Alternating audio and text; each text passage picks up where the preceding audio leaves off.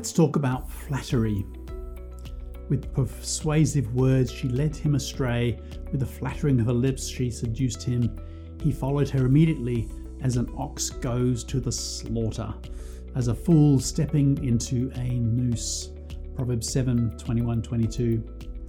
We all like to be admired. Leadership does attract attention from those in subordinate roles and from a larger section of community. It's easy to begin to believe that we are somehow special outside of our place in Christ. Our vocation is just that, a calling of God aligned with the gifts and talents He has given us. All we have and all we are is from Him.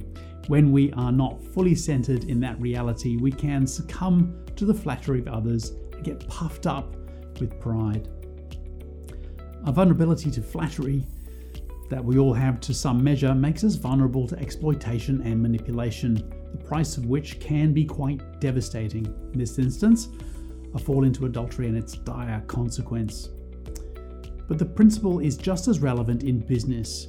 If you are being flattered, it may be a genuine compliment, or it may be, as it often is, the desire of the other party to ingratiate themselves based on some other agenda. Quick prayer. Protect me from flattering lips, Lord. My self-esteem is in you. Amen.